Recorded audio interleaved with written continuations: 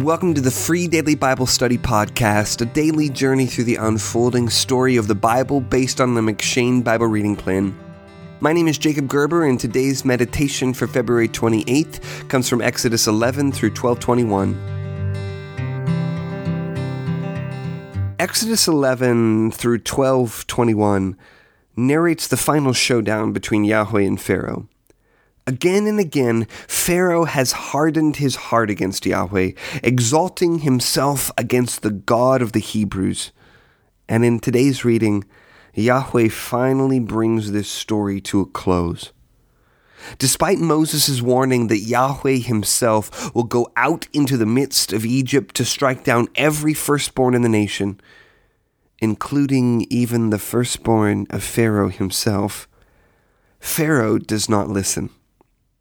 Yahweh again hardens Pharaoh's heart so that Yahweh's wonders may be multiplied in the land of Egypt, according to Exodus 11 verse 9.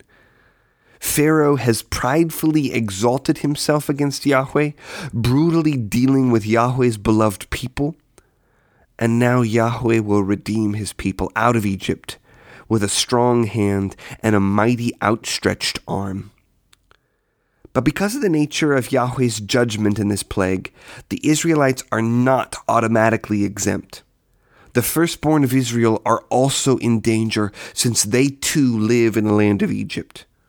So, Yahweh makes provision to protect his people through ordaining the Passover feast, a feast that Israel shall keep throughout their generations, according to Exodus 12 verse 14.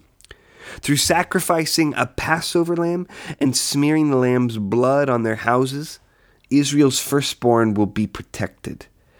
When Yahweh sees the blood, he promises to pass over his people so that they will not be harmed along with the firstborn of Egypt, in Exodus 12 verse 13.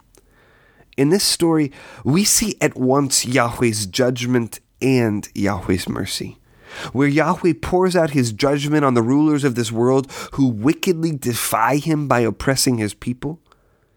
Yahweh at the same time provides for the protection of his people, so that through the blood of a sacrifice, Yahweh passes over his people. Over the course of the rest of the story of the Bible, it becomes very clear that the Passover had always pointed forward to Jesus Christ.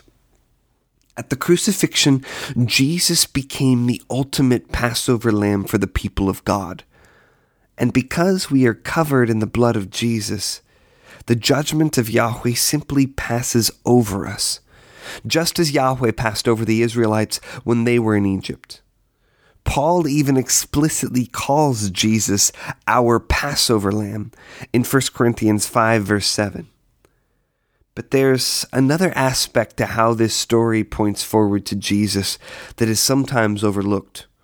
It is not only that Jesus became our Passover lamb, sacrificed to protect the people of God with his blood, but Jesus also became the ultimate firstborn son whom Yahweh struck down in judgment. Just as every firstborn in Egypt was struck down, so also the firstborn son of Yahweh himself was struck down at the cross. Of course, these two aspects are related.